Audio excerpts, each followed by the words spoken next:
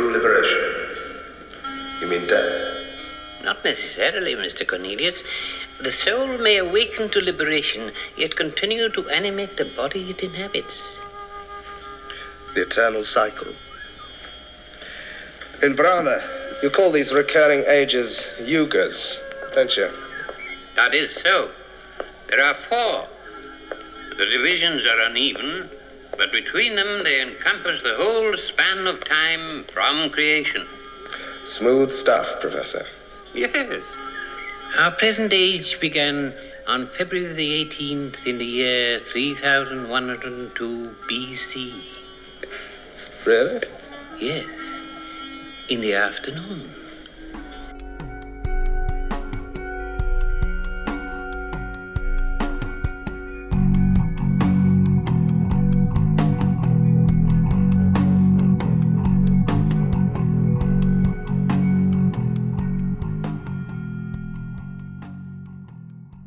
Welcome, friends, to Breakfast in the Ruins, a Michael Moorcock-flavoured podcast. This time around, we return to the final programme. Having covered the book with Hussein, it's high time we got round to looking at the 1973 film version. So after his last appearance on the show talking about his book, Hawkwind, Days of the Underground, Joe Banks returns to Derry and Toms to talk it over. This movie version of the first Jerry Cornelius adventure, considered by Moorcock to be a disappointment, occupies a very particular space in the multiverse of adaptations of Mike's work, being the only film version of any of his work to make it to screen. An astonishing statement really, considering his impact on the fantasy and science fiction genres in the past 60 years, and the film is now a venerable 50 years old. Sadly, it wasn't a commercial success.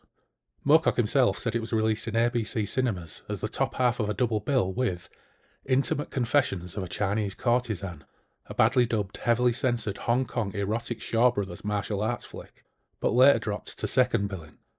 Neither was it a critical success, although the years have been kind to it, and its cult following has ensured it's remained available for long stretches since the dawn of the DVD era, although at one point the Anchor Bay US edition was highly collectible and attracted very high prices on the second-hand market. But more recently it had a pretty good UK network DVD release that included the open matte version, and in the last year it's had a Shout Factory Blu-ray release in the USA, and now a Studio Canal Blu-ray here in the UK. And the results of the high-definition restoration really allow director Robert Fuse's design choices and stylish visuals to really pop. Is it any good though? Well, pop some pills, grab some chocky bickies, and settle in with Joe and I as we take a look at Robert Fuse's The Final Programme, aka The Last Days of Man on Earth.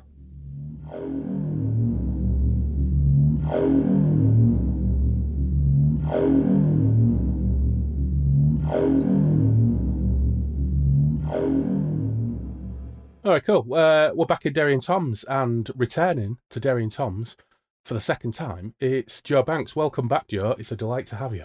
Thank you. It's very nice to be back again, though. There's a distinct smell of napalm in the air I can sense. You mean napalm? Napalm. One of my favourite exchanges in the movie is Ronald Lacey correcting him on his pronunciation of napalm. But we'll get to that, won't we? We'll get to that. One of the many outstanding character actor turns in the final programme. So first up, Joe, the last time you were on, of course, we talked about your book Days of the Underground, which of course is still out there, available at all good stockists. What else have you been up to? What else have I been up to? So, after a lot of umming and ahhing and saying I'm never doing this again, I'm actually writing another book at the moment. And it hasn't been, the subject matter hasn't been officially announced, but I have actually kind of blabbed it in a couple of podcasts already. So I'm happy to say it is a biography of Peter Hamill and kind of Van de Graaff Generator as well, though mostly concentrating on Peter Hamill. Yeah. Because I'm obviously a mega fan, but also I wanted to write and talk about him as a solo performer as well as with Van de Graaff Generator. So I'm kind of at the start of that process at the moment. I've done about 20,000 words. I think the structure is probably going to be similar to Days of the Underground. So there's going to be chronology, there's going to be essays, there's going to be interviews, and there's going to be me doing my critical analysis and responses to all of the albums, and I'm kind of doing that for the 1970s, which, similar to Hawkwind, I think a lot of people regard as the classic period. But I am doing a kind of very long appendix covering what he did after 1980 as well, and obviously that also includes the reformation of Van de Graaff Generator. So yeah, I'm about 20,000 words in at the moment, but it's I think it's gonna go quite long. To the uninitiated, how would you give a 20-second elevator pitch on the importance of Van de Graaff Generator in British rock music? Oh, jeepers. Van de Graaff Generator, they still get kind of lumped in with the kind of prog rock, progressive rock movements of the late 60s, early 70s, of which way they were really one of the first prime movers. But I think that they have all kinds of interesting connections, particularly via Peter Hammill himself, into punk, post-punk, experimental music, all kinds of stuff, but also just their kind of whole attitude towards progressive music, if you like. Whereas for a lot of bands, they were into the whole kind of pseudo classical thing and trying to kind of, they do these incredibly complex albums and they'd want to reproduce them exactly on stage. It was about virtuosity and kind of getting things perfect. And Van de Graaff Generator, the complete opposite of that. I mean, they are all about noise and chaos and kind of every night being different when they play live and going back particularly through all of the albums and really going into a kind of deep listening kind of mode, if you like. Just the level of chaos that exists in those albums is just incredible. I mean, they're a completely unique band within British music, and in a way paralleling Hawkwind in that way, in the way that I talk about Hawkwind and being kind of in a genre of one. And I think Van de Graaff are almost kind of the same. Certainly Hamill's solo works are, I can't think of anything kind of really comparable in British music to what he did in his solo albums. And Van de Graaff are still going, aren't they? They're still performing. Well, they did a big tour last year, and they played, for instance, the Palladium in London, which I was lucky enough to see them at. And then they went into Europe, but when they got to Germany, Hamill had some kind of incident which meant he was kind of had to go to hospital, and apparently it was actually life-threatening. But he's okay now. He's back pretty much to full health, but I think that's probably it as for Van de Graaff as a live band. I don't think they're going to play live again. But a little bird, as it were, tells me that there is a possibility that there's going to be another Van de Graaff album, though. Oh, that's very sad. That's a shame, and it's even more of a shame because I had an overnighter in Birmingham with a day job last year, and myself and a colleague who has similar tastes music-wise. We only found out the following morning that Van de Graaff Generator had played within about half a mile of our digs in Birmingham the night before, but we had no idea. Oh, shit. So, yeah, missed opportunity there. Yeah, missed opportunity. Yeah. But, new album, we'll have to take what we can get, won't we? Well, that sounds absolutely fascinating. Exactly. You'll look forward to reading that. Thank you. But, of course, why are we here today? Well, our original plan was we were going to look at John Brunner's The Sheep Look Up. And the last time we had a conversation, I think we were in Morecambe, back end of last year, around about Phil's birthday, and I'd taken a copy of The Sheep Look Up, and I've got to a point where my eyes are so crap, my eyes couldn't cope with the tiny print, and also the book itself, it was almost like it had been printed on a printer running out of ink. It was terrible. Exactly. It's very badly printed, that edition. Yeah. So I got another edition, and that one was just different cover, but was just as bad. So I sacked off. Off doing The Sheep Look Up. We had another quick conversation about something to cover, and we decided, well, we're both fans of the Final Programme movie. We've covered the Final Programme book on the podcast, so this is formally the Final Programme Phase 4, The Last Days of Man on Earth. And we're going to look at the Robert Fust, and I'll get back to that in a second, film of the Final Programme. And I was watching the Blu-ray, and there's an extra on the Blu-ray, and Kim Newman calls him Fwest. Now, it's traditional on this podcast that we struggle with pronunciations, and straight away, Fust or Fwest? I'm very glad you kind of brought that up, actually, because I was actually wondering if it's pronounced, because it like rhymes with guest, whether it's just fest. But Fust is kind of how I've got it in my head as well, but got no idea whether that's correct. Well, it may not be correct, and Kim Newman calls him Fwest, but I've always thought is a bit West, yeah. I've always thought of him as Robert Fust. So I'm just gonna have to stick with it. It's like I can't stop calling GIFs. I'm not going to call them GIFs. I will go to my grave with that. So I'm going to go to my grave, call him Robert Fust. So let's get that out of the way. But yeah, okay. So Robert Fust ends up doing a film of the final programme in 1973. Now, how did you come across the film of the final programme originally? I don't know. I mean, that's really asking. I mean, in the 1970s, 1980s, when I was growing up, you know, it wouldn't be unusual just to kind of come across films like this just playing late night on BBC Two or ITV even. And I'm sure I did see it, you know, kind of fairly early on, probably when I was, I don't know, 11 or 12, something like that, you know, late night on BBC Two. I think it certainly was on a few times on the telly. And I assume probably this would have been around the start of when I first really started getting into Moorcock. I'm sure I was aware that there was a Moorcock connection, but then I didn't see it again until actually just a few months ago, which is a terrible admission, actually, because obviously I write about it in the Hawkwind book, but what I actually did was just rely on my memories of when I saw it when I was like 12 or 13 and then kind of go online and watch the trailer and a few clips over and over again.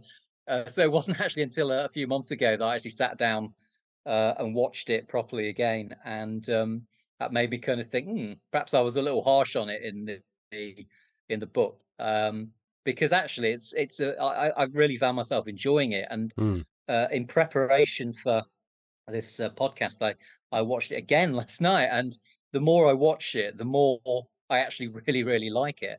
I find lots in it which I think is really interesting and really imaginative and very funny as well. But it's the kind of film that you really do have to, I think, watch a few times to really actually get some of the lines and some of the jokes and get some of the visual imagery. And there's a lot of visual puns in there, actually, which I saw, which I hadn't kind of really spotted before. So all of that kind of stuff. But yeah, to answer your original question, it would be quite a long time ago when I first saw it. Well, I was completely unaware of the existence of this movie till I was 21. And let's think, I was 21 in 93, I think. Yeah, so 93. I went on holiday to Prague and went to Prague with my mate Loz and, of course, Robbo. He's been on this podcast as well. And while we were in Prague, soaking up the atmosphere, the bohemian atmosphere of Prague, you know, after 18 months after the Iron Curtain had fallen or whatever it was, I remember sending a girl that I was courting in old money. I was tentatively courting this girl.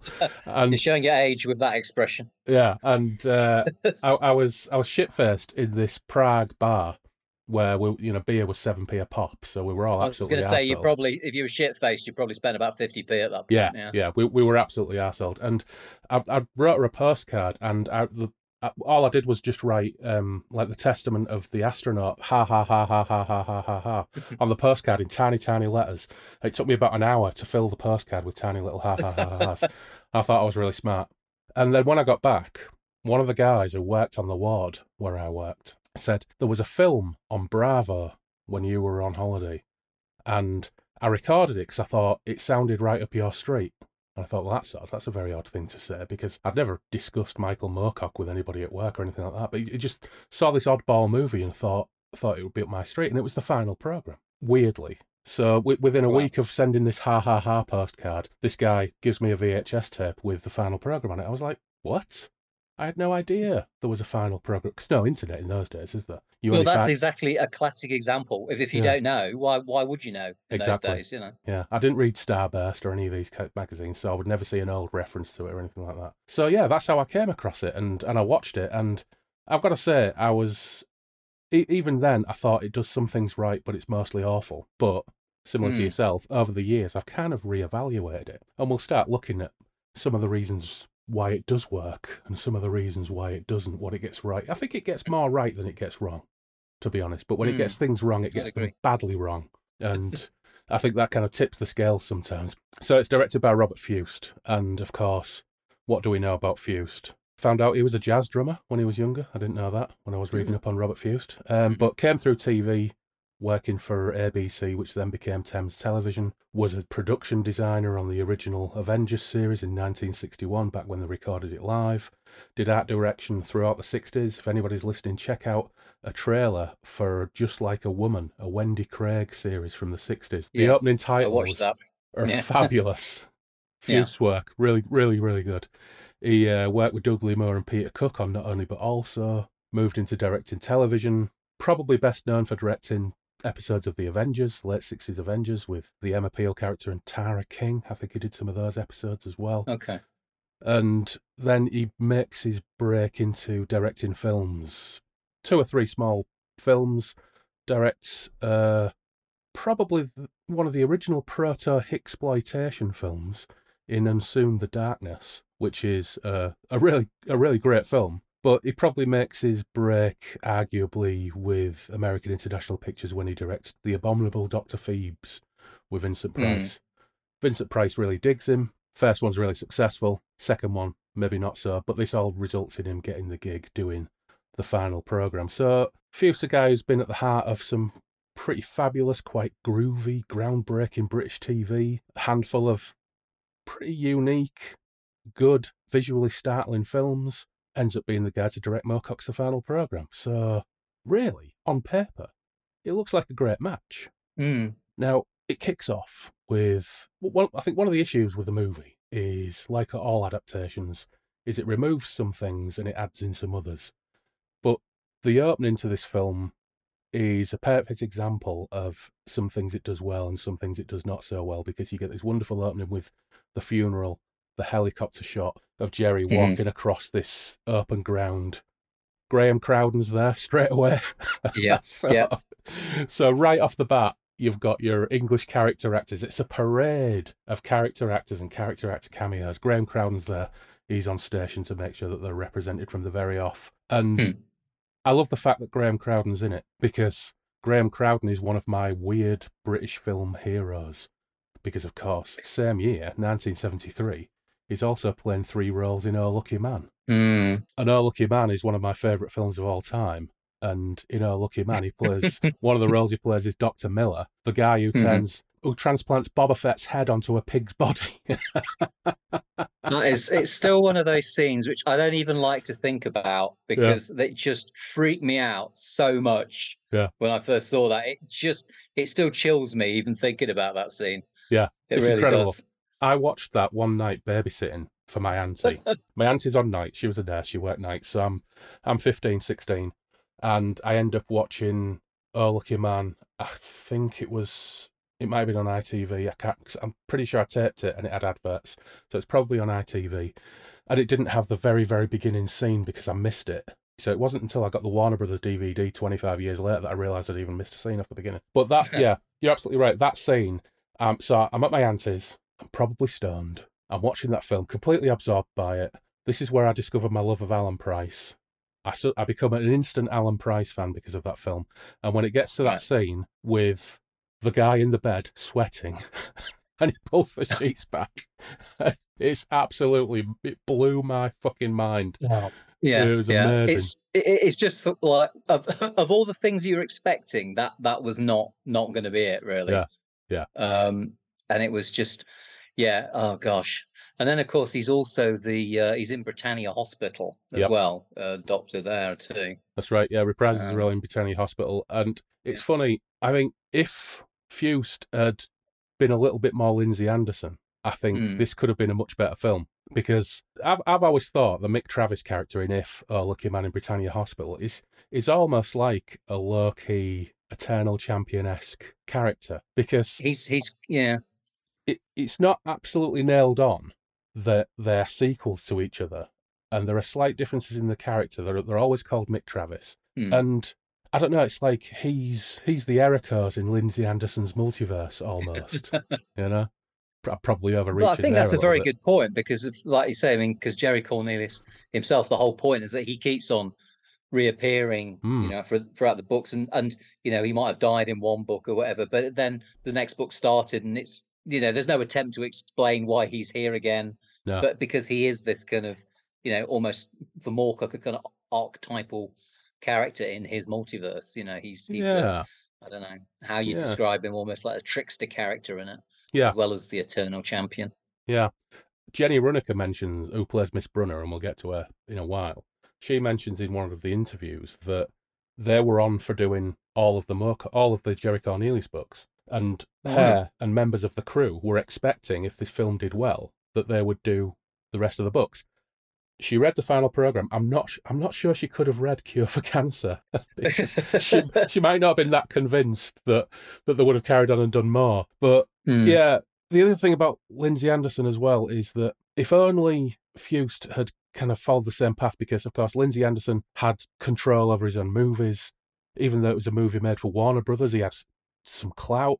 So he brings Alan Price in to not only have Alan Price Group be like the Greek chorus in the movie, but actually play a role in the movie and be characters in the movie. Imagine what the final program would have been like if you had a similar arrangement with Hawkwind and Moorcock. Yeah, exactly. I mean, there's obviously, I mean, Moorcock has said on a number of occasions that his original intention was that Hawkwind were going to soundtrack the film, but Fust obviously very quickly said no to that. I do kind of wonder how that might have worked, but certainly I could imagine them, kind of being as it is. I mean, they appear in the movie. I mean, to say appearing is kind of, kind of overstating it. I mean, they're in the background for a couple of seconds in one shot. Yeah, blink and you miss it. But I mean, I could certainly imagine them being kind of cameos and bit part characters a lot more than that, just because of the way they looked. Kind of almost summed up the whole entropic universe that Moorcock was trying to depict, I guess. Yeah, missed opportunity perhaps, but it is what it is. Getting back to your thing about Lindsay Anderson, I mean, I think the thing is that Lindsay Anderson had come from quite a serious kind of, had he come from a theatrical background? He'd made quite kind of, kind of serious 60s British art house movies. So he had a lot more kind of respect, whereas Fust was always coming from this background of having been a designer and had been associated with this kind of, pop art TV and film from the start. So he was, I guess, always coming from a slightly different direction. But I think there is definitely an interesting parallel there. And this Sporting Life helped to launch Richard Harris's career. So it's I suppose it's easy to look back on black and white films in the 60s and fail to appreciate just how successful and impactful they were. So this scene anyway, Graham Crowden's arrived, made us feel comfortable because we like Graham Crowden. And then John Finch turns up, takes those sunglasses off, flicks his hair, and bam, he looks fantastic. He looks the part. His hair never looks that good again in the rest of the film. And it looks like his real hair. The rest of the film looks like a variety of wigs that change shape and length. But in that precise moment where he just flicks his hair and turns around, he's got the fur coat on, he looks like Jim Morrison. He looks absolutely terrific. And I think one of the things Moorcock was actually happy about the film was John Finch, Jerry Cornelius. So John Finch himself was an interesting character. According to some sources, he turned down James Bond for Live and Let Die. He was the original Kane in Alien until he became extremely ill from diabetes and had to step out the door, and John Hurt comes in and takes on that iconic role. So although he's kind of well known for certain roles like Frenzy and things like that, he could have had this massive career, and it's just one of those things where slight turns, slight flicks of fate, but he's still very, very good in this. I like him a lot. Maybe just a little bit too stiff at times. Maybe a little bit too Robin Asquith at others. Yeah, I mean, in general, there's a kind of, a lot of the lines are so kind of art. It's almost impossible not to kind of do them in this kind of slightly stiff kind of manner. It's anti-naturalistic, dialogue, and so you get some anti-naturalistic acting as well to go along with that. But that's the kind of thing that, like you say, when you first see it, you think, what are they on? Are they kind of are they even familiar with the script? But it's only when you can watch it a bit more, you realize that actually a lot of this is very deliberate, the way that it's being, kind of said and presented. Yeah, Fust has got a definite approach to the material at hand, hasn't he? And I think Finch is fully on board with taking that approach. I think there are times when it becomes too much.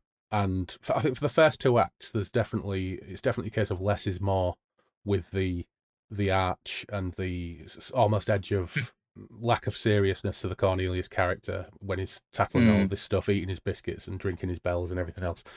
But there are moments where I think it just tips over into farce But we'll get to that.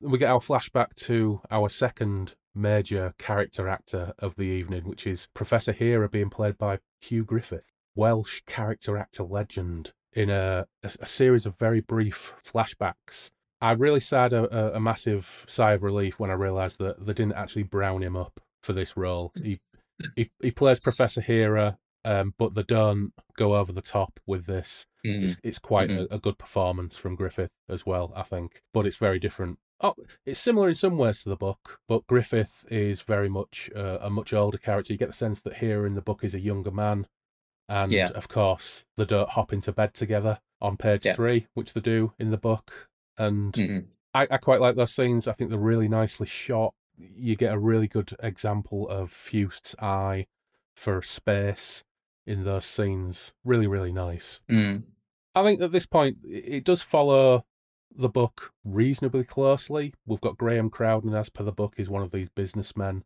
although I think they're specifically scientists in the film. They want this microfilm from the Cornelius house, but Frank's got control of the Cornelius house. So it's never so slightly different setup, but it's still, it mirrors, of course, Elric setting off to sack Imria from the Dreaming City, and Jerry heads to meet up with his old butler, with his Duesenberg, and biscuits, pills and bells. Jerry is a man of very basic tastes, because all he's got in his car is crushed up biscuits, pills, but why, for heaven's sake, Bell's whiskey? And I've struggled with this every time I've watched it.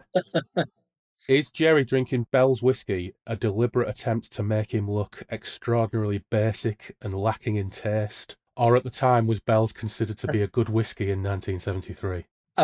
It definitely didn't have quite the reputation, I think, that it has now as the most basic of whiskies. That's funny, actually. I hadn't really kind of thought about that. What is it in the book? Does it make any reference? It's not like a kind of, it's Bell's in the book, single malt or anything, is it? No, because it's Bell's in the book as well.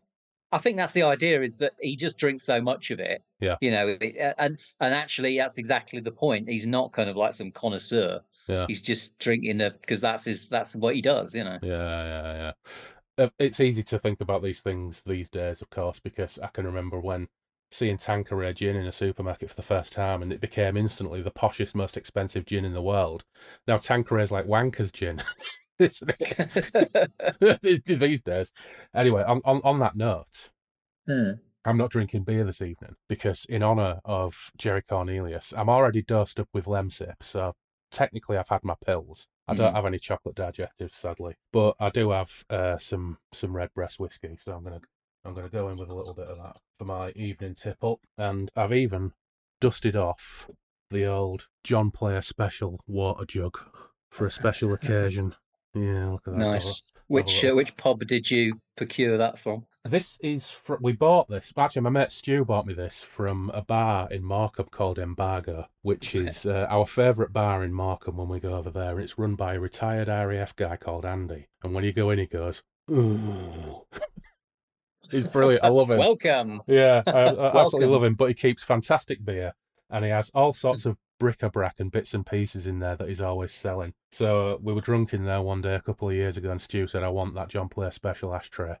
I said, "Well, if you get the ashtray, I'll have the whiskey jug." And he went and bought me the whiskey jug. So there we go. To your good health. So anyway, Graham Crowden, he's got his gang. Jerry's gone off to meet with his butler. And of course, because this is the pattern, who's his butler? Well, it's Harry Andrews, the next in the long line of legendary character actors. And Harry is playing John, Jerry's butler. Again, the setup here, very, very similar to the book. Very similar to Tanglebones in the Dreaming City. He gives John his instructions to get Catherine out ahead of the raid so he can save Catherine. And again, this is great casting because Andrews, known for playing stuffy generals, authority figures in things like Lawrence of Arabia. He mainly played hard-nosed majors. He was in The Hill.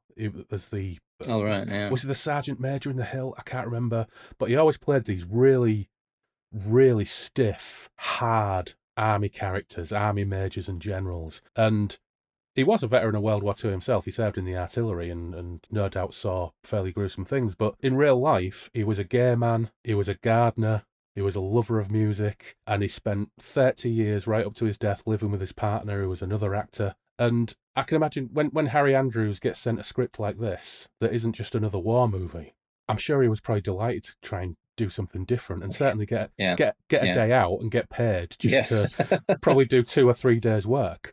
But it's a shame that you get someone like this in the film, but the film, compared to the book, steers so straight, because what you have in there is Harry Andrews was like the Rob Alford of British films.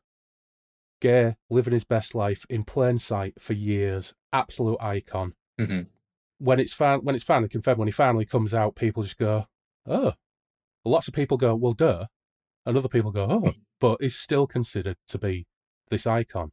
And it could have been a case where you had Harry Andrews playing this kind of wonderful little cameo role in the gayest film of the 1970s.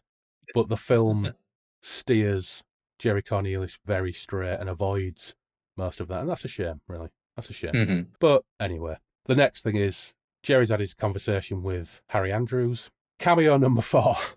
This continues. But this time it's an invention for the film, because Jerry visits Major Wrongway Lindbergh, played by played by Sterling Hayden. This is an addition. What do you think to the Sterling Hayden section? Because I've always had mixed feelings about it, and sometimes I veer one way or the other. And last night, I kind of enjoyed Sterling Hayden's OTT performance, because once again, he's probably shot that in a day. Yeah. I mean, it feels actually quite Moorcockian. As I said, I've not only just reviewed the film, but I actually reread the novel as well, which again, I suddenly realized I hadn't actually read for an awful long time. So I actually didn't realize that wasn't in the original book. And, you know, it has, I can't remember if in the book, does it talk about Amsterdam being kind of destroyed with this kind of some nuclear accident as could have happened? The Americans have accidentally dropped a bomb on Amsterdam. And of course, then Jerry gets to deliver this great line, "For once, the Americans did a good job." Which straight away you think, what? You know, that's not a very right-on thing to say. Yeah. But it's an actual interesting, because it straight away does create a bit of a vibe. And certainly, you know, the Sterling Hayden character with his kind of secretary fielding all of these calls from various world leaders. I mean, he's kind of like I guess some kind of American arms dealer, or certainly a general or whatever, who's gone kind of wild. Yeah, he's got into business for himself. I think it's an enjoyable little scene. Yeah, you know. He's got his big ank on. He's got his shirt up and got his big bushy beard. The ank is kind of quite a strange addition, isn't it, to the uniform? Yeah, you know, again, it's trying to suggest that everything is, you know, in this kind of world is, you know, mixing together, you know, the occult and the military, you know, are same complex, if you like, you know, rather than the military industrial complex, you know. Yeah. I think it's an interesting piece of it. I think what goes against it is it's one of these things where when you first see it, you think, is this character going to return? You know, are we going to, you know, and as it is, it just, you know, you could easily take that scene out of the whole film and it wouldn't make any difference at all. And what it does is it contributes to, on first viewing, the film seeming strangely disjointed. It's like, well, why have we just been introduced to this person? You know, but actually, you know, it's got an interesting bit of scene setting in as much as it's trying to suggest that, you know, there's something kind of quite badly wrong in the outside world, but we never, you know, and things like the amazing shot of the piled up cars in Trafalgar Square is another one, but we never completely get a full sense of what's happened, you know, other than, you know, I mean, it's not mentioned in the movie, but it's obviously this idea of time running out and kind of entropy taking over and all the rest of it. Yeah, it's 18 months or more since I reread the final program again, and when we talked about it with Hussein. I don't recall there being that many references to specific things like Amsterdam being blown up by the Americans. It may well be in there, but there's loads and loads and loads of that stuff in Cure for Cancer and The English Assassin. All of the little like news reports about things happening all over the world, they all come in from Cure for Cancer onwards. And Hayden, I think he is lapping it up. He's chewing his lines with gusto. Jerry wants a Phantom jet, the creme de la creme of combat aircraft in 1973, or certainly 1967, when Maldine draws an iconic picture of Jerry and a Phantom jet in one of the comic strips. I think it works in that it highlights the fact that the world is falling to bits And whereas the book's a little bit more vague in terms of entropy, there are those scenes in London where people start to become like amorphous blobs and Jerry starts to panic and run away. You can't do something like this in a film like this. You've got to have the breakdown of society be Third World War related for it to make any sense to the general audience. Yeah. But I do like the fact that it's entirely to highlight the fact that the Third World War is happening, but it's just a massive grift. Major, what's his face? Lindbergh is just a grifter. It nicely kind of sums up and encapsulates really what war is anyway. It's just a huge, colossal, massive scale grift. And that's what that scene serves to do. And I think for that reason it works. And I can forgive it. It's a little bit of shorthand, perhaps. Yeah. And our parade of legendary character actors continues now, because we go to the amusement arcade where not only do we get the blink and you miss it Hawkwind cameo, and I think Moorcock's supposed to be on stage with Hawkwind for that tiny cameo as well, isn't he? If you watch it, I mean, I've got it on my website, the book's website, and I've done it as a little GIF, and it's kind of easier to study that way. And you can see that there's a bit where you've got the majorettes kind of come and they kind of do their thing in front of the stage. Yeah. But to the right, you have Jerry walking towards us. But then you see off to the left, you can actually see Moorcock actually walking off as well. As though they've just had a conversation. Right. And Moorcock always says that there was a lot more of that particular bit of scene. You know, he thought that there was going to be more of that in the film, but as it is that literally like a 2 or 3 second clip. Yeah, I think Fust wants to linger more on nuns playing fruit machines and things like that, which is, you know, it's a good visual. We do get Ronald Lacey as Shades, and you know, Ronald Lacey improves anything that is in. And he's pretty wonderful in this for all of the 2 minutes that is in it. And interestingly, you also get a very, very quick turn from Julie Ege, who is, I think she was a Norwegian model, wasn't she? Who popped up in a lot of films at the time. You get this tiny, tiny bit where she comes up, she talks to Jerry, she hooks arms with him, and she's credited as Miss Dazzle in in the credits. Now, that's not acknowledged, but of course, in the book, Little Miss Dazzle is the trans pop star that's been manufactured by one of the businessmen who Jerry ends up sleeping with at one point in the final program. They've just kind of abandoned that in the film, and Miss Dazzle in the film is a hot Norwegian model. But, you know, she links arms with Jerry. Jerry wants some napalm. Napalm. And you get probably one of the most iconic lines in the movie, which is Jerry says, "I want napalm." And Ronald Lacey says, "Napalm." And he'll have to wait till Monday. Why? Shops are shut. Which is just one of the best lines, one of the silliest but best lines in the film. But I think the film really picks up a gear after this. I like that scene. I think it looks great. It's classic Robert Fust, really. It could have been a scene from the late Avengers. But we go to the airport and the businessmen greet Miss Brunner getting out of her, just get out of a plane or a car, I can't remember. And Jenny Runeker is revealed as Miss Brunner, and she is the pearl around which this film revolves. She's absolutely fantastic. She looks fab, she's powerful, she's confident. It's a brilliant physical performance as well, on almost every level. And once again, the reveal out as she gets out of the car, she looks directly down the lens of the camera, straight into the viewer, before just looking away almost, not in disgust, just like it's like she looks at you and it's like, there's just nothing there for her to really acknowledge, so she just looks away and the scene carries on. It's absolutely brilliant. It's one of the film's perfect moments for me. And she is really, really brilliant in this, and she's probably the best thing about the film for me. And also, we should give an honourable mention to her extended culture cred, because she was also Queen Elizabeth and what was her character called in Jubilee? She was in Derek Jarman's Jubilee in a fairly major role as well. Okay. Yeah, so she had her moments in unusual counterculture films. Yeah, absolutely. I mean, just looking online about her, one of the things that keeps on coming up is that she's one of the only women to win the alternative Miss World contest, which is usually a drag artist contest, but she actually won it as a woman.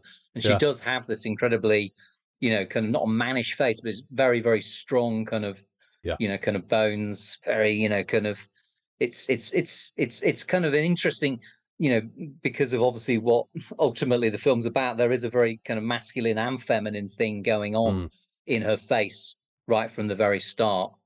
So she is. I agree. She's absolutely fabulous, and that's one of the great things about the film, that actually, the strongest character in it, who kind of manipulates everybody and gets them to do what she wants, is a female character, which is probably quite rare in a film from 1973. Yeah, and I think it's great casting, because essentially, as we learn with Miss Brunner as the film goes on, and we know from our readings of the books over the years, she's essentially the personification of the Black Sword, isn't she? Mm-hmm. So you need someone strong, powerful, charismatic, who dominates the screen and a commanding presence, and who makes Jerry look flimsy and quite pathetic by comparison. And I think it works absolutely brilliantly. There's a fantastic scene where they exchange words about their motives. And I think while the script loses its edge sometimes in its playfulness and the need to kind of insert like arch gags, which do work generally, I think the scene where they have the conversation, and I think it's like in an old abandoned schoolroom, where she tells him that she's read his books, which is straight out of the book. But this plays to the subject matter really, really well, and again, the performances are really good. And Jerry says to her, "What are you, Miss Brunner?" And she says, "What am I?" And he says, "Who then?" And she says, "I preferred what." It's brilliant, or words to that effect.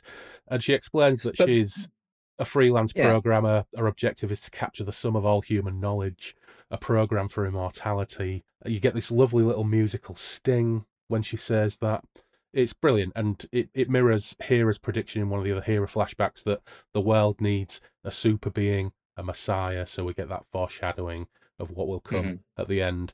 But Jerry's reaction is also great, because when she says, a program to capture the sum of all human knowledge, he goes, "Get away."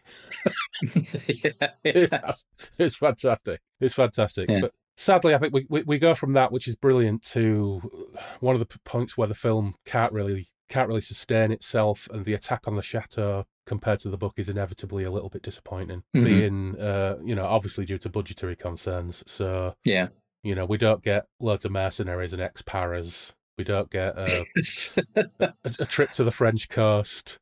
What we get is a mixture of a basic light show, a sort of bouncy castle. Exactly.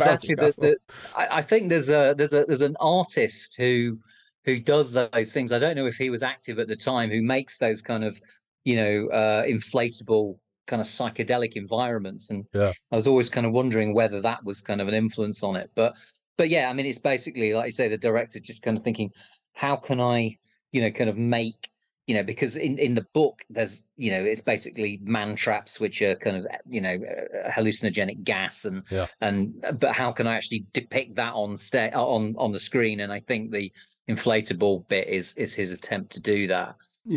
But yeah, there are other bits of it which really don't work at all. But there is actually, there's a point at one point where they say, "Oh, we should have got some mercenaries to do this." And it's almost again like a little nod to the fact, yeah, we should have done, but we didn't have enough money. Yeah, it's odd, those bits with the cloth corridors and the bouncy castle-esque bits, because it moves from them to like these huge wide shots of really beautifully designed rooms and layouts that are just one shots.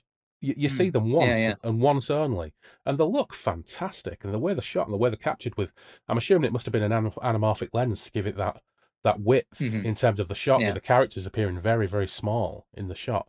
But it looks fantastic. In fact, I think Fuchs probably managed to accomplish that without anamorphic lenses, because the old network DVD edition of this had the film in open matte the way it was originally shot. So it was originally shot open matte and then masked. So he must have done that without 35mm anamorphic lenses. So it's a massive accomplishment. It looks fantastic, but it's really jarring when you go from these quite shoddy, bouncy castle sort of type corridors to these beautiful shots of these rooms that you only ever see once. It's very strange.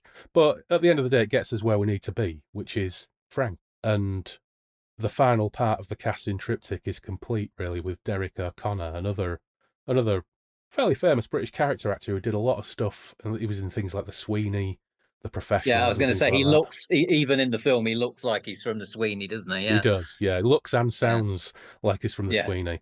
He ended up having quite a successful late career spurt in Hollywood movies, playing things like ship's captains, and once he grew his grey moustache, he appeared in all sorts of Hollywood movies, just in small character roles. Yeah, but I think he's terrific as Frank. I think he's slimy, sweaty. He's just absolutely brilliant. And much like Jenny Runeker as Miss Brunner, I visualise Derek O'Connor now when I read the novels. Visualise him as Frank. I think it's brilliant. Mm-hmm. And this part of the book is faithful.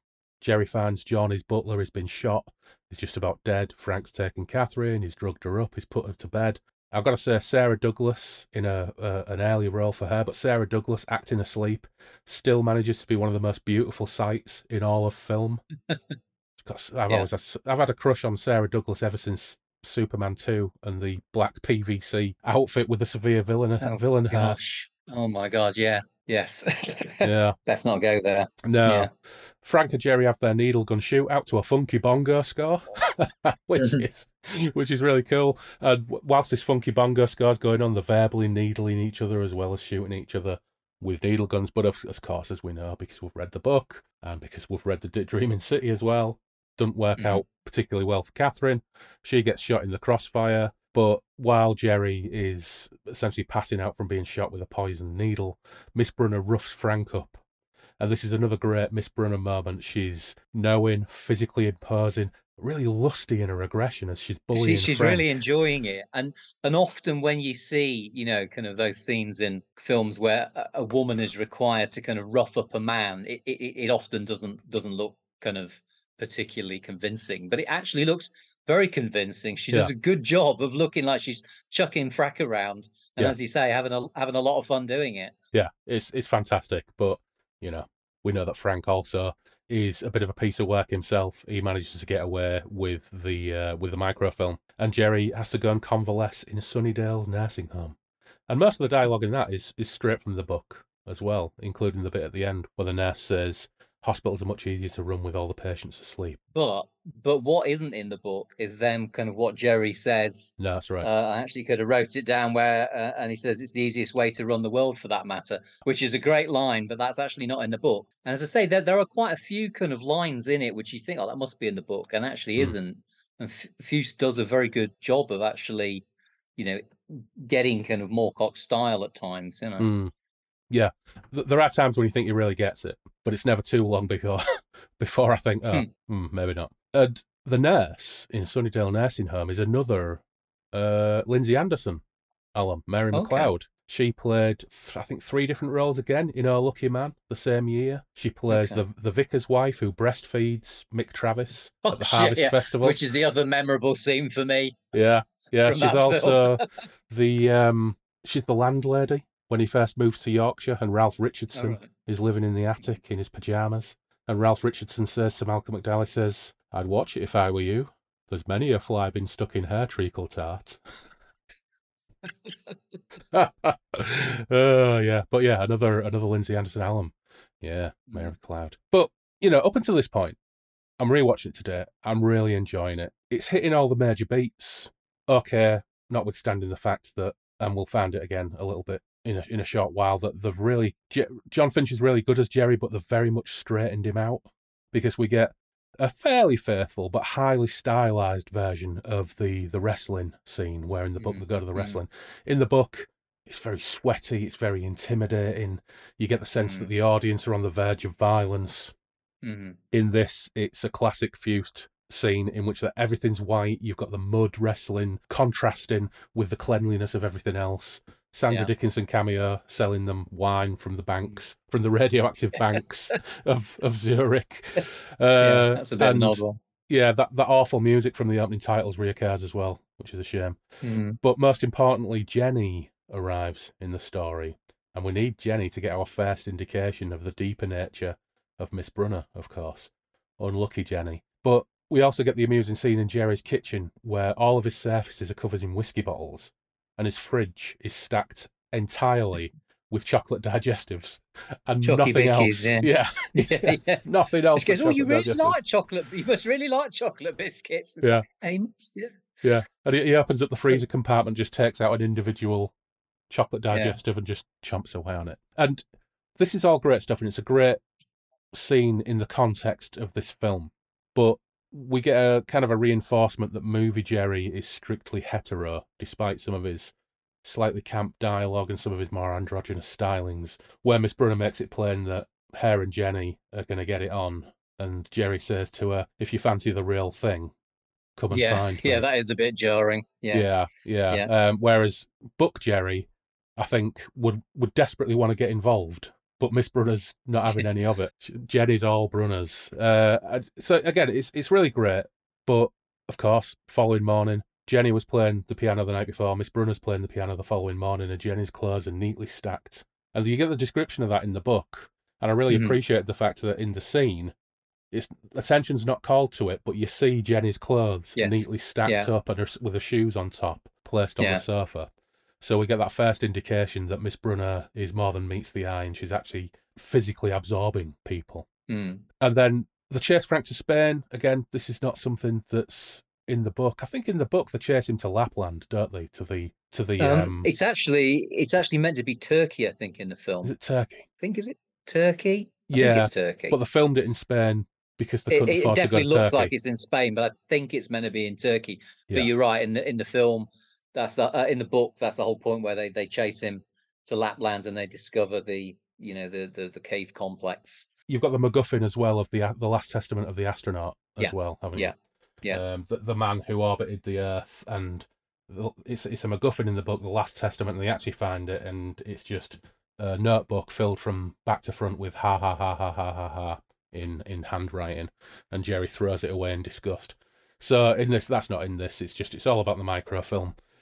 Frank and Jerry have another shootout, which again, really nicely shot. But meanwhile, Runnicka brings all of the horniness, all of the horniness in this film, because Patrick McGee has probably did one afternoon's work again in Spain and got handsomely paid for it, and gets absorbed by Miss Brunner. And she is so loving this role when she's doing all this. And again, it's so lusty. But there's that brilliant shot where, after the absorption scene ends, you get a close-up on a lemon juicer.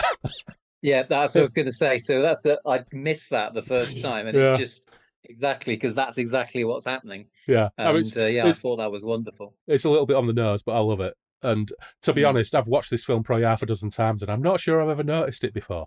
Yeah, exactly. I only noticed that last night. Yeah. Jerry wins the shootout, and it's a shame because I could definitely have handled more Derek O'Connor in this film. I could have handled a little bit more Frank. I thought he was really, really good. But they got the microfilm. It's got diagrams on it. So now they go to the old Nazi base in Lapland to complete the programme and kick off the third act. So we do get our Nazi base in Lapland, where they're experimenting on trying to reach the Hollow Earth, and there's a submarine there. It's a really beautiful set. Looks great. But I think the third act is, for me, definitely the weakest part of the film, not just for the ending. We get a fight. Dimitri, I've not mentioned Dimitri, have we? Miss Brunner, when she first turns up earlier on, she's got this guy with her in the car, Dimitri, who was in the book. Yeah, he gets absorbed a lot earlier on, I think. Yeah, much earlier. Whereas in this, she's like Dimitri is like her original choice to merge with her as part of the final programme. The perfect, human. Yeah. You do get this lovely scene where she draws in lipstick on his room window, whilst glancing at him hornily and seductively, and she essentially writes goodbye and the pipe poison gas in to kill him off because she's going to use Jerry Cornelius instead. I was going to say that bit in particular, which obviously isn't in the book, is a classic bit of Fust kind of, going back to the Doctor. I call him Dr. Phibes. You call him Dr. Phoebes? Dr. Phibes, Dr. Phoebes.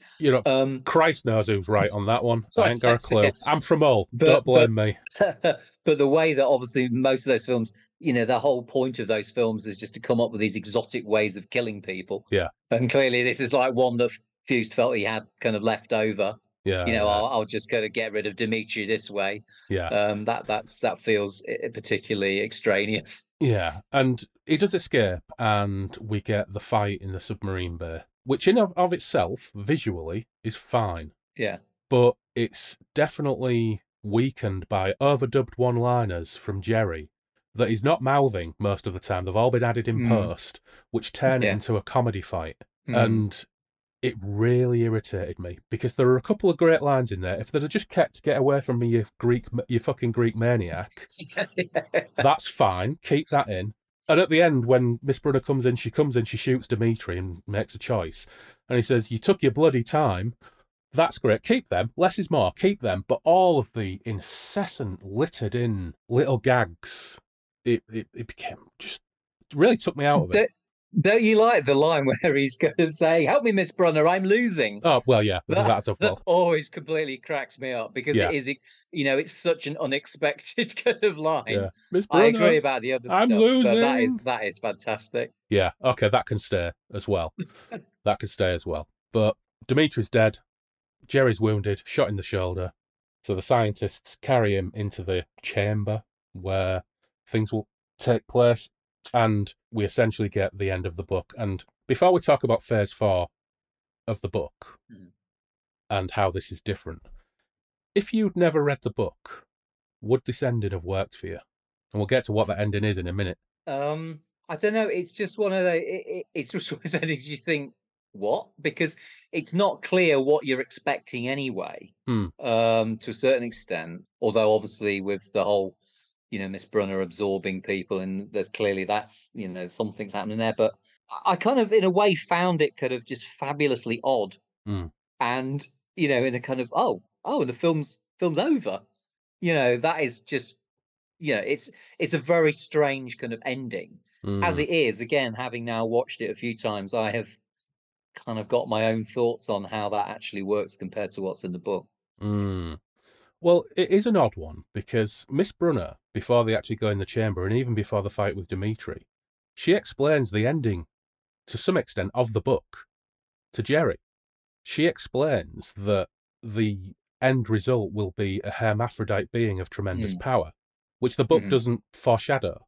It foreshadows the book. It doesn't tell you that in the book. You only find that out at the end. But so she explains the ending of the book to Jerry, that this will produce a terrifically powerful hermaphrodite that will have all of the knowledge of humanity and will lead us into the next cycle of existence or whatever. But the film suggests that when the scientists are squabbling about Jerry replacing Dimitri, and they've only got 5 minutes to sort out all of the variables from changing Dimitri for Jerry, that Jerry replacing Dimitri screws up the programming. So what Miss Brunner anticipates will be the result isn't what we get. It's what we get in the film, which is a Neanderthal doing a Humphrey Bogart impression. Yeah. And then wandering off into a primordial swamp. Yeah. And saying the words "a very tasty world," which are straight from the book. Yeah. I think it's a good point, actually. I hadn't really thought that, the reason that you, rather than getting this kind of beautiful, perfect hermaphrodite, you actually get this kind of, as you say, a kind of like a Neanderthal figure, was because actually, the program is kind of, messed up because it has Jerry instead of Dimitri, which is a good point. But it's almost like, I was thinking about this, and it's a bit like, okay, this is the next cycle of humanity, but it's the next cycle in as much as it's going back to the start of the first cycle. So it's actually a return. So that's the whole point, is that actually, the perfect being, I don't know, perfect being, but it's like, this is how humanity will start again, exactly the way it started before. I don't know whether that, because there's a talk in the book and in the film of the notion of the eternal return and secular time. Yeah. So if you were getting a bit intellectual about it, I would say that that's possibly kind of like why you get the ape man rather than the beautiful hermaphrodite. Yeah. Because obviously in the book, you get the beautiful hermaphrodite, and then you've got the whole of this crazy, kind of scene of then kind of as the new Messiah being kind of carried forth through all of the countries, and kind of everybody kind of together in this wave of ecstatic madness. And obviously you're not going to be able to show that on a film, but you're not going to be able to do that on this film's budget. And also I think because that does kind of make sense in the book, because the book toys with our perceptions of gender norms continually throughout the book, whereas the film doesn't. The film actively avoids some of that. I think if the film had ended with the abolition of gender, or a dual-gendered being that seduces the population of Europe away from their ongoing violent collapse, and instead has them follow it into the sea and they all drowned. Yeah. That equally wouldn't have made any sense. That'd have made less sense. No, in the that would have context made of the less film. sense.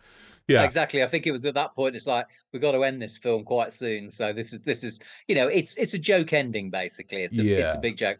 I've got one other thought about it, which again may be completely coincidental, but when kind of Jerry and Miss Brunner are in the chamber having this kind of wild sex, or kind of two becoming one, as it were, it's famously got all of the psychedelic solarized effects. Yeah. It's got a great scene, and I do kind of, for some reason, it makes me wonder, because obviously one of the other great psychedelic scenes in science fiction is the Stargate sequence in 2001. And of course, 2001 has also started with these kind of ape men. And it has almost made me think that, so what you have in 2001, you have the psychedelic sequence, and then after the kind of weird bit when he's in the White Room, you then have the birth of the Star Child, as this is the next stage of humanity, and it's this beautiful kind of Star Child. And I almost thought, is this like a Faustian joke, almost like where he's got his psychedelic kind of scene, and this is amazing, but actually what comes out the other end is the exact opposite. It's back to the ape men of 2001. Of course, yeah. That didn't even occur to me. And also, saying that, the scenes where Dave Berman is in bed after he's gone through the Stargate and the monolith is in his bedroom, those stark white environments, the environments in the Cornelius Chateau, very similar, yeah. Very similar, aren't they? Yeah. So that might be just kind of overthinking it quite a lot, but I thought that was actually quite a kind of quite neat. In as much as they are kind of like two kind of quite prime psychedelic sequences in kind of science fiction movies of that time. Yeah. I never thought of that. Another observation is the movie poster, which is on the cover of the Blu-ray, the yellow one with the Cornelius figure that's half Cornelius, half Brunner, with boobs. That movie poster and sleeve art teases the book ending. Yeah. But the posters for the retitled Last Days of Man on Earth go full on ape with gun.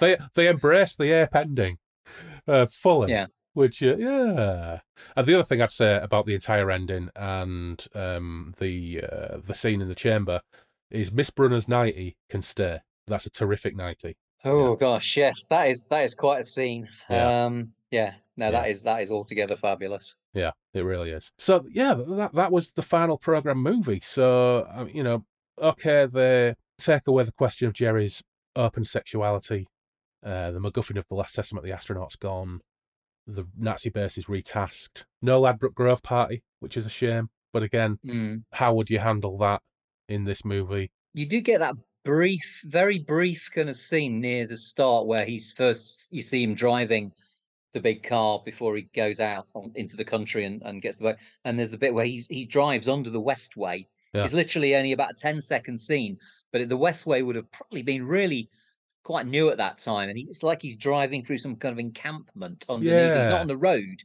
He's actually driving through the kind of building site of the Westway. And that's the only time you see Ladbroke Grove, as it were. But that's an intriguing little kind of insert as well, which makes you wonder if originally there was a lot more of that kind of footage shot, but it was just all abandoned in the final cut.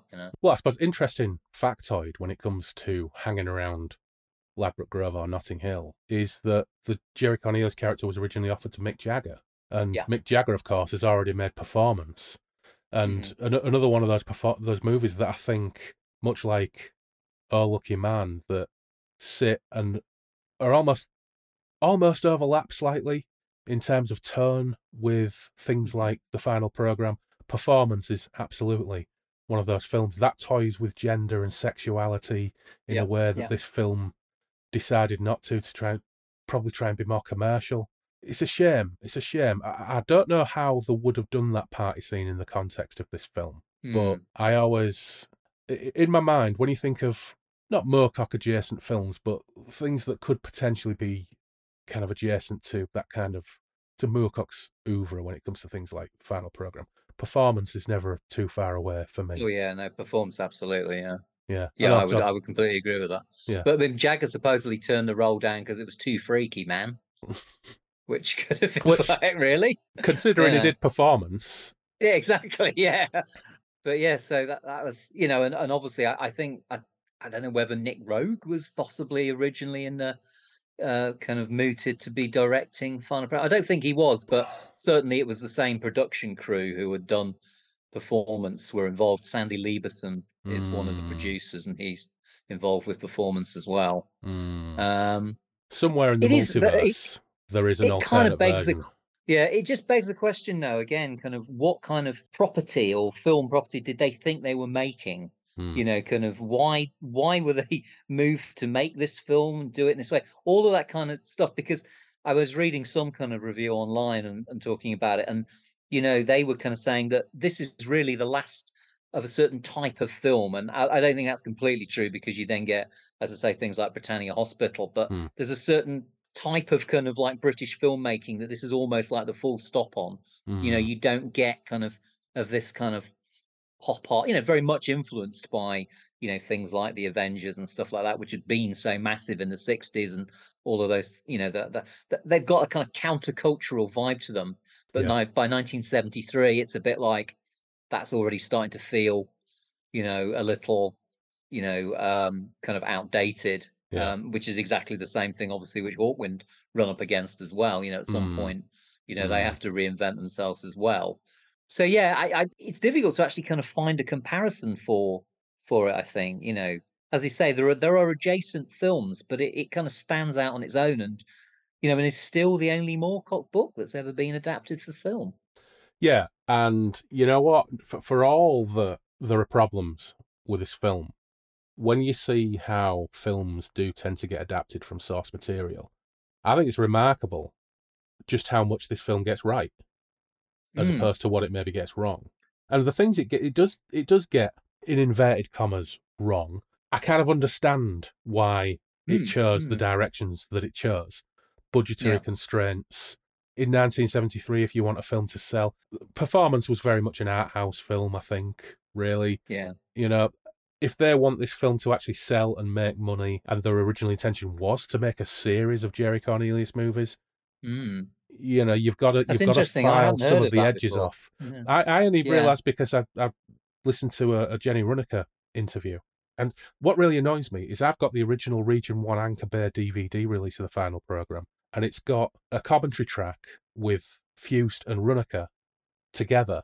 I no longer have a Region 1 DVD player. So I couldn't play it, and that was what I was going to watch it with the commentary, and it's not on the network DVD. It's not on the Studio Canal Blu-ray. It may be on the American Shriek Show Blu-ray. I'm not sure, but they're Region A, so they don't play in the UK. So yeah, there could have been more insights in there as well. But at the end of the day, we're not researching it. We're just watching it and spilling the beans on what we think about it. So it's not the end of the world. Yeah. But yeah, I can understand why it did what it did. And if we ever got an Elric film, I would probably put a good 50 quid on the fact that it would go more badly wrong than this film did. Yeah, well, particularly these days. I mean, that's the thing. I mean, it was, at least in 1973, it was a bit closer in time to the material. The new wave of science fiction was still kind of chuntering along at that time. So, and which obviously is another influence on it. So, in a way, kind of, that's possibly one of the reasons why it's still at least is reasonably faithful to the book in some respects. But if it was, if that film was made now, like you say, if an Elric film was made now, it would be like, there's so much kind of cultural clutter gone down the kind of down the river, down the conveyor belt, if you like, since then, that any Elric film is now judged in terms of, I don't know, Game of Thrones or something like that. How does it fit into the Game of Thrones universe? Well, it doesn't, but then from a movie making point of view, it probably would be made to. And where would the final program fit these days? I mean, I don't know, kind of what's the comparison these days? Is there even any kind of parallel? I don't know. It just feels like such a kind of, in a way, a glorious one-off, which is why I actually like the film more and more every time I watch it. Yeah, the crazy thing is, for a book that was written in 1967, if you now adapted this faithfully, it would get condemned as woke garbage. Oh, yeah, well, obviously, yeah. Wouldn't it? Which is you're right, yeah, absolutely. absolute propaganda. madness. Yeah, absolute madness. It was so ahead of his time. So, in summary, any final thoughts on the film? One final thought. I mean, I don't know if we're going to talk about this now, but one final thought. I was just looking at it, and I was just thinking how John Finch and Jenny Runeker would have made a brilliant, in an alternate universe, a brilliant kind of Doctor Who and kind of female companion. Yeah. They've really got that vibe at times in the film, which I think is just brilliant. I tell you, if we could take time back, Sapphire and Steel time style. That same kind of thing. It's because their relationship is absolutely perfect in it. I would have Jenny Runeker as the Doctor in a shot. Yeah, exactly, and have John Finch as the companion. Yeah, absolutely. Yeah. She would have been absolutely perfect. I think for me, Fuchs brought the colour and the light and some of the character of the book. I think he captured the feel and some of the tone of like that New World's style and view of like an entropic London or whatever you want to call it. But I think he lost what it lost, and I don't think it's his fault. I think it's just the time it was made and the expectations. It lost the critically wild, gender morphing horniness of it all. Thank goodness Jenny Runeker brought lusty horniness to her performance, because I think it's the core of the movie, and I think it's the best thing in the movie. But yeah, you could make this film today, I think, and you could actually bring all that back into it. But yeah. One other thing I'd say is that, I mean, Moorcock is famously on record as, not, kind of slagging this film off, not thinking it's good. And I kind of think it's not that bad, Mike. Yeah. And I do kind of wonder whether he had some kind of quite serious falling out with Fuchs at some point, and from that point he was never going to be able to kind of do anything right. Everything was going to be wrong. And as I say, even some of the lines that Fuchs has written, they're pretty good lines. There's some good jokes in here, and there's some good Moorcockian lines, and maybe Moorcock just didn't actually like that. Yeah. The fact that he'd actually managed to do that. Yeah, it's hard to get in the brain of a creator, isn't it, and figure out what they like and what they don't like. Alan Moore famously hates anything anybody ever does visually with anything he's ever written, and despite apparently never having seen the films. So that's another one. I mean, I was talking about this on Twitter the other day, that actually, V for Vendetta, I think is actually a pretty good film. I mean, it might not be completely, kind of accurate to the book, but in its own right, I think it's a pretty good work. And of course, the famous V mask, that in a way is Alan Moore's biggest legacy. It doesn't come from That's right. its popularity doesn't come from the book. It comes from that film. Yeah. Well, that probably makes his shit itch. That's probably the thing that annoys him the most. Yeah. Yeah. Yeah. It is a shame that we never got any more. People have said, wouldn't you ever fancy having Michael Moorcock on? And I've always thought, I don't know. It's like would seem a little bit daunting, but. Probably the question I would want to ask, I'd want to talk to him about The Land That Time Forgot, which he wrote, which I think, did he write that with James Cawthorne, the script, or was it M. John Harrison? I can't remember, but he co-wrote that film with one of his buddies. Hawthorne was involved in it. I don't think M. John Harrison was. Yeah, and if I ever got Moorcock on as a podcast, I'd obviously want to ask him about the final program, but I would want to go into intimate detail about how he ended up writing an Edgar Rice Burroughs adaptation for Amicus. I'd love to have that conversation with him. Yeah.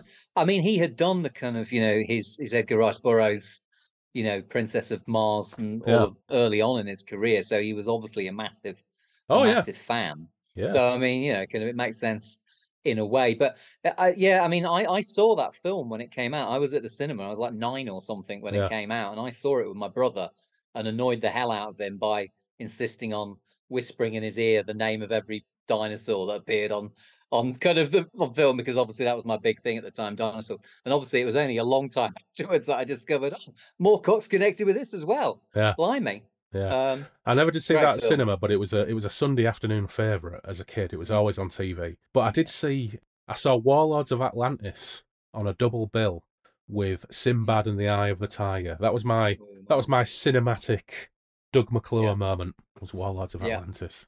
Yeah. Yeah. And At the Earth's Core as well. Yeah. That's a good McClure one. Yeah. So that was the final programme.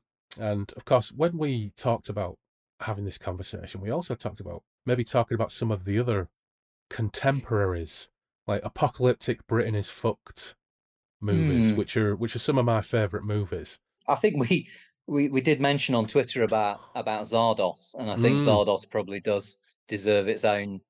That warrants podcast. I certainly I'd need to go back and give it a good kind of rewatch. But that's another classic. You know, that's obviously in a way is the type of kind of thing that's parallel to the final program, and as much as it is this kind of design classic, as much as it is a science fiction film, it's all about the crazy design. So that's an interesting one. I did actually kind of think about this, and I was thinking in terms of Britain, specifically Britain kind of depicted as a kind of post-apocalyptic dystopian society. I was thinking most of that in the 70s seems to be on TV. I was actually struggling a little bit to come up with actual films. I mean, the first one, and again, one that we've talked about, is No Blade of Grass. Which again was another one of those films I saw at a very early age on the telly. And that is a wild film. Yeah, indeed. But that's right at the start of the 70s. That's 1970. And I was actually struggling a little bit to think of actual films that depicted Britain specifically in a kind of post-Holocaust or post-apocalyptic style. But there's lots, obviously, on television. And that culminates for me, and this is something I wrote about in the book, with the final Quatermass series, the ITV Quatermass. Now, that absolutely is something which I think deserves its own podcast, because I think that's absolutely magnificent, and again kind of had a big effect on me at the time when I saw that, which would have been 11 or so. Again thinking, Christ, what is this stuff that they're letting me watch on television? It was incredible.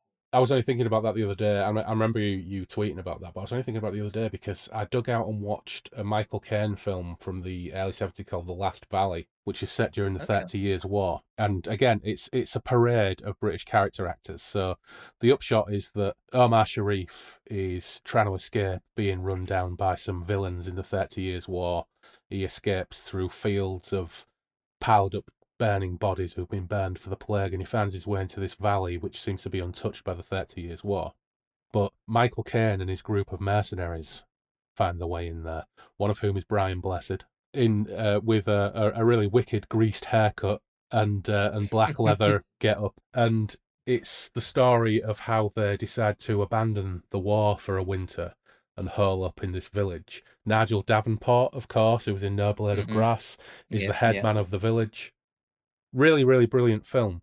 But one of Michael Caine's men, I was looking at him thinking I recognise him. He sort of looks like Simon McCorkindale, and then the penny dropped. He was the leader of the Planet People from Quatermass Final Solution. Kickabout. Yeah.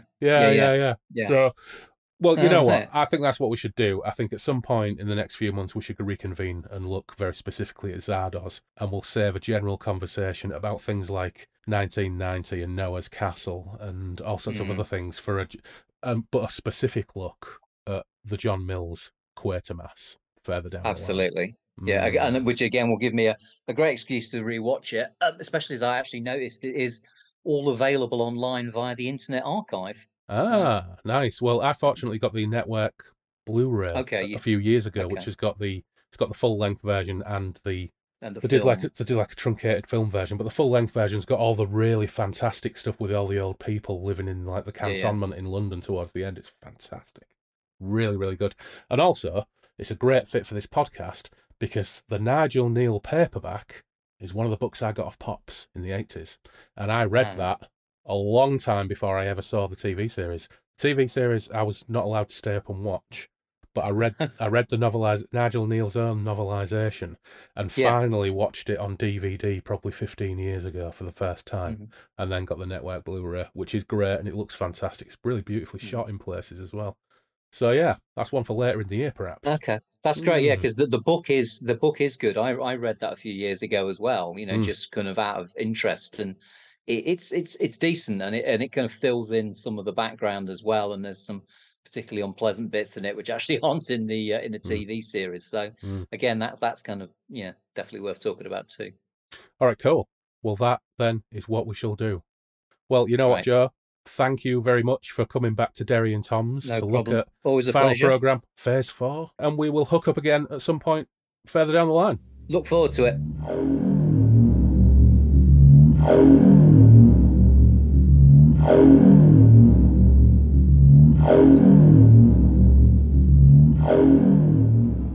Massive thanks to Joe for coming back to Derry and Tom's for a second go-around.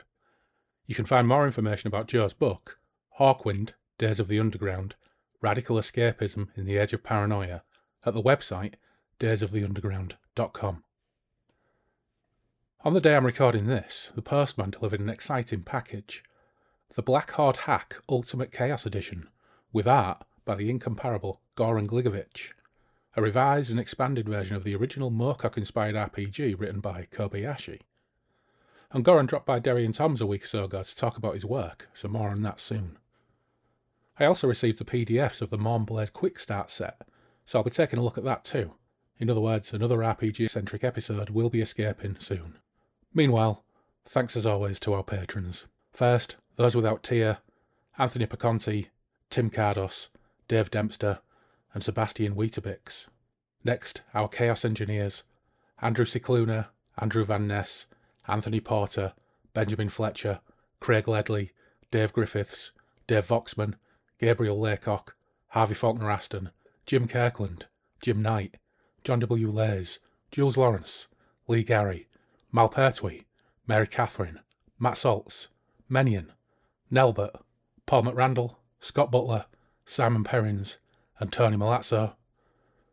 And thanks to our crafty Jugaderos, Alexander Harris, Ian Stead, Loz, Taylor, Matthew Broom, Toby White, Tom Murphy, Mark Hebden, Graham Holden, and Ray Otis. And finally, eternal thanks to our patron demons, Andy Darby, Clarky the Cruel, Fred Quiche, Gareth Wilson, Greg Faulkner, Gwen Barlow, Imria, Jenny Stim, Jay Reeser, Joe Monty, Liam J, Miles Reed-Labato, Mortmain, Neil Burton, Paul Hillary, Randall Gatlin, Steve Round, David Lee, the OG patron Norman Beresford, and last, but of course, never least, Robert McMillan. Okay, enough blabbing. Don't forget you can talk to us on Twitter and Instagram with the handle @BreakfastRuins. You can email us at breakfastruins@outlook.com. The webpage is breakfastintheruins.com. BITR Breakfast in the Ruins Radio is live on Radio Garden or via the web player at breakfastintheruinsradio.blogspot.com. We have our Patreon page too. There are extra few odds and sods on there. But for now, take care, stay safe, and we will meet again soon on the Moonbeam Roads.